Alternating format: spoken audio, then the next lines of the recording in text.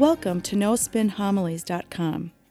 I invite you to join me to reflect upon the homilies of Father Dan. Father Dan will challenge us to open our heart, mind, and soul to the Word of God. Father Dan will draw upon sacred scripture along with art, literature, and the lives of the saints to help us grow in our love and knowledge of the scripture. In doing so, we can become the living Word of God in this world. Now it is my pleasure to present to you No Spin Homilies.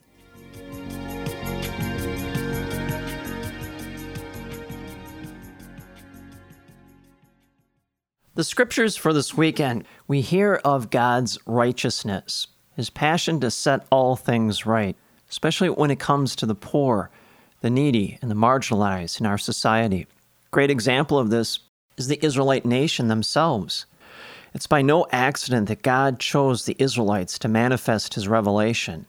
It's by no accident that God chose the Israelite nation to be God's chosen people, so that the Israelite nation would be the beacon to draw all other nations of this world to God.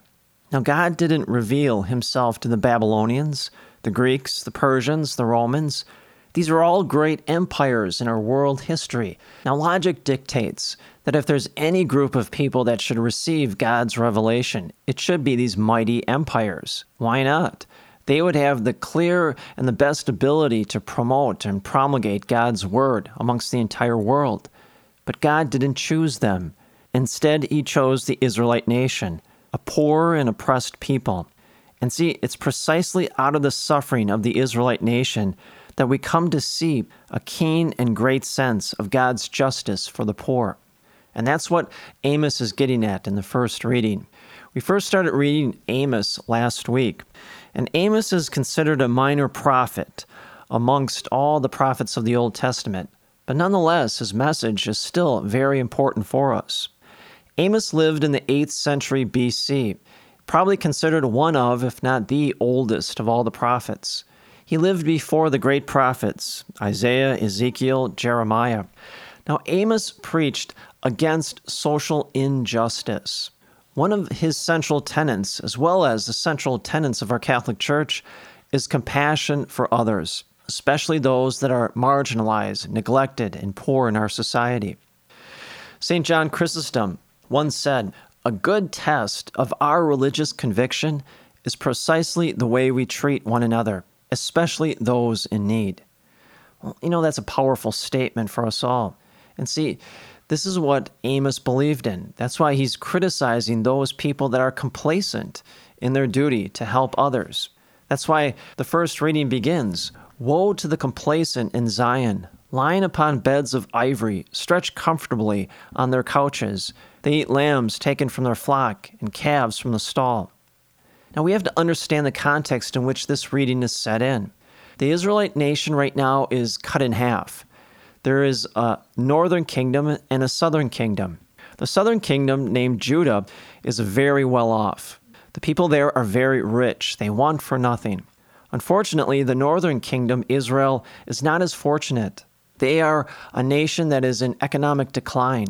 There are many people there starving, going without food, and homeless. See, this is why Amos, at the very end of the reading for today, refers to the Israelite nation as the collapse of Joseph. The northern kingdom is on the verge of collapsing. And see, Amos criticizes the southern kingdom. The southern kingdom realizes what's going on in the north, and yet they are indifferent to it. They simply don't care. They won't lift a finger to help these poor people in their plight. That's why Amos says, they lie on beds of ivory, stretched comfortably on couches. Well, they are a people who want for nothing. Notice also, it says they eat lambs taken from the flock and calves from the stall. Well, the people in the southern kingdom, they have more than enough food to eat. And yet, herein lies the problem. They're indifferent to the suffering of the people in the northern kingdom. They know exactly what's going on up north, the plight of the people. They're starving to death. They're homeless. And yet, the southern kingdom won't do anything to help them. They're indifferent to their situation. Now, this message is important to us also. We, through baptism, are linked together. At the moment of our baptism, we all became the adopted sons and daughters of God the Father, brothers and sisters of Jesus Christ. And through subsequent sacraments, we all make up the body of Christ that Paul refers to, in which Jesus is the head. Therefore, we are all dependent upon each other. If we know of someone within the body of Christ that needs help, we must help them in order for our church, the body of Christ, to continue to flourish and be strong. I'll give you a good analogy. It's like our own bodies. In order for our body to flourish and be strong and healthy, all of the organs must be in harmony with one another, working together. And yet, there's no way the liver can say to the lungs, well, lungs, I'm sorry that you have cancer, but you're not going to affect me. Well, wrong. If that cancer isn't treated, eventually it'll spread to all other organs of the body, and the body will die. Well, so too with us. If we know of someone in need in our body of Christ, we must tend to that need in order for the body of Christ to continue to flourish and be vital. And so Amos is telling the southern kingdom that same message. They cannot be indifferent to the suffering of the northern kingdom, because sooner or later, the southern kingdom will also suffer. Eventually, the same thing will happen to them, and no one will be able to help them. Now, this is a great precursor into the gospel. Jesus, like Amos and most of the other prophets, they rail against being indifferent to the needs of the poor. Now, what's interesting about this parable, it's the exact same message that Amos is trying to teach the Israelites. The only difference is that in the first reading, there's a difference between two kingdoms. One is rich and one is poor. But in the gospel, in the parable, now you have one man who is rich and another man who is poor. Now, this parable, we might know it, is entitled Dives and Lazarus. Lazarus is the poor man. Dives is not the name of the rich man. Instead, it's the Latin word for rich man. Now, how does it begin? There was a rich man who dressed in purple garments and fine linen and dined sumptuously each day. Now, Luke gives us some good details here. First, he dressed in purple garments. In the ancient world, purple was the color of royalty, so we know this man is very well off. In our day and age, he would be wearing a fine Armani suit. Notice also, he dines sumptuously every day, which means he has a great banquet before him every day. He has more food than he could possibly ever imagine or eat. He has more than enough, just like in the first reading with the southern kingdom. Now notice, the rich man is not given a name. We know the name of Lazarus, the poor man, but the rich man is not given a name. Again, we see how clever Luke is as an author.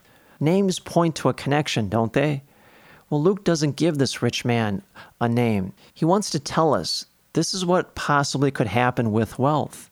It could isolate us from the rest of the world, such that we cling to ourselves and our possessions. We say to ourselves, well, I earned this. This is mine. Now you go and get your own. Well, the story continues. Lying at his door was a poor man named Lazarus, covered with sores, who would gladly have eaten his fill of scraps that fell from the rich man's table. Dogs even used to come and lick his sores. Well, this man is filled with sores, which tells us he doesn't have even enough money to go to a physician to be healed. More to it, the dogs. In the ancient world, if you were a Jew, you would not be near a dog. Now, all of us in our day and age, or most of us, like dogs. We have dogs as pets, but not if you were a Jew in the ancient world.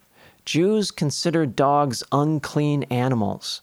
And more to it, if you were touched by a dog, you became ritualistically impure. Therefore, you could not worship in the temple or in synagogue.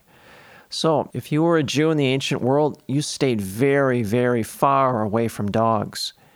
And yet, notice where Lazarus is. He's lying at the door. He's at the same level of the dogs. And so they come and lick his wounds. This tells us just how outcast Lazarus is. Notice also, this rich man, he's utterly unaware of Lazarus' presence. This man is lying at his door.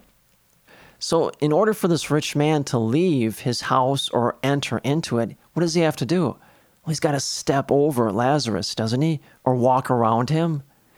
He sees this man. He's starving to death. This man needs medical care. And yet this rich man who's capable of helping him is indifferent to him. He just doesn't care, won't lift a finger. Now, when we hear this, it cries out within us a sense of justice, doesn't it? A passion to set all things right. And that theme has echoed up and down for centuries in our church. Just this last Friday, we celebrated the feast of St. Vincent de Paul, a champion of the poor and the neglected in our world. Our church is filled with saints that have cared for people who are in need, who are poor and marginalized in our society. Throughout the gospel, you see God's passion for the poor.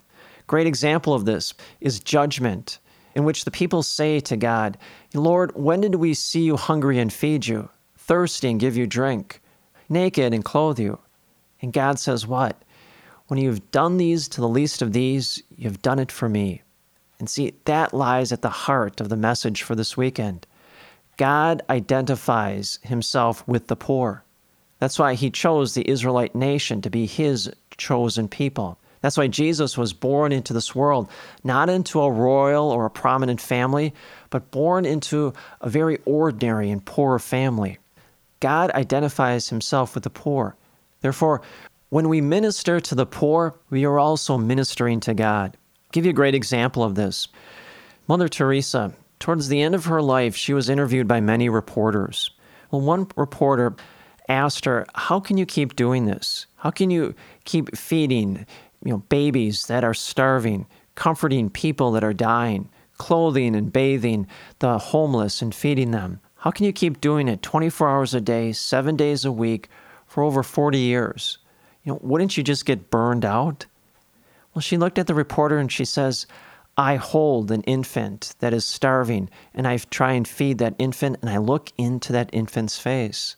I comfort the person that is dying and I look into their face.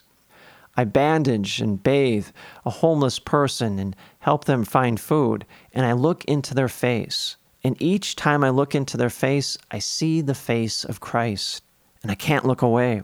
Instead, I'm compelled to love them. See, that lies at the heart of the message for this weekend.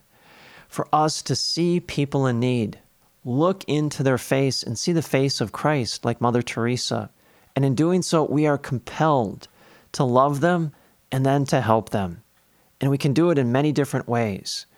We can do it financial ways. We can contribute it to charitable organizations. We can give money to people that have fell victims to tornadoes or things like that.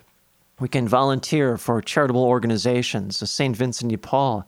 Those are people that look into the face of the needy and see the face of Christ and then help them. Well, helping people is not just in financial terms, but also emotionally. Maybe you know a person that is lonely.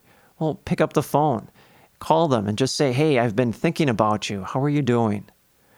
Doesn't also have to be emotionally or financially, but also spiritually. Look at the Mass, our petitions. We are constantly praying for people we have never even met or maybe never even will meet around the world. But nonetheless, they need our prayers, and so we pray for those people in need. What we have to recognize is Amos and Jesus are gently reminding us this weekend that we must continue to see the need of people in our society, even in our church, and respond to that need. Look into their face, see the face of Christ, and naturally be compelled to love them and care for them. And may the peace and the grace of Jesus Christ rest upon you always.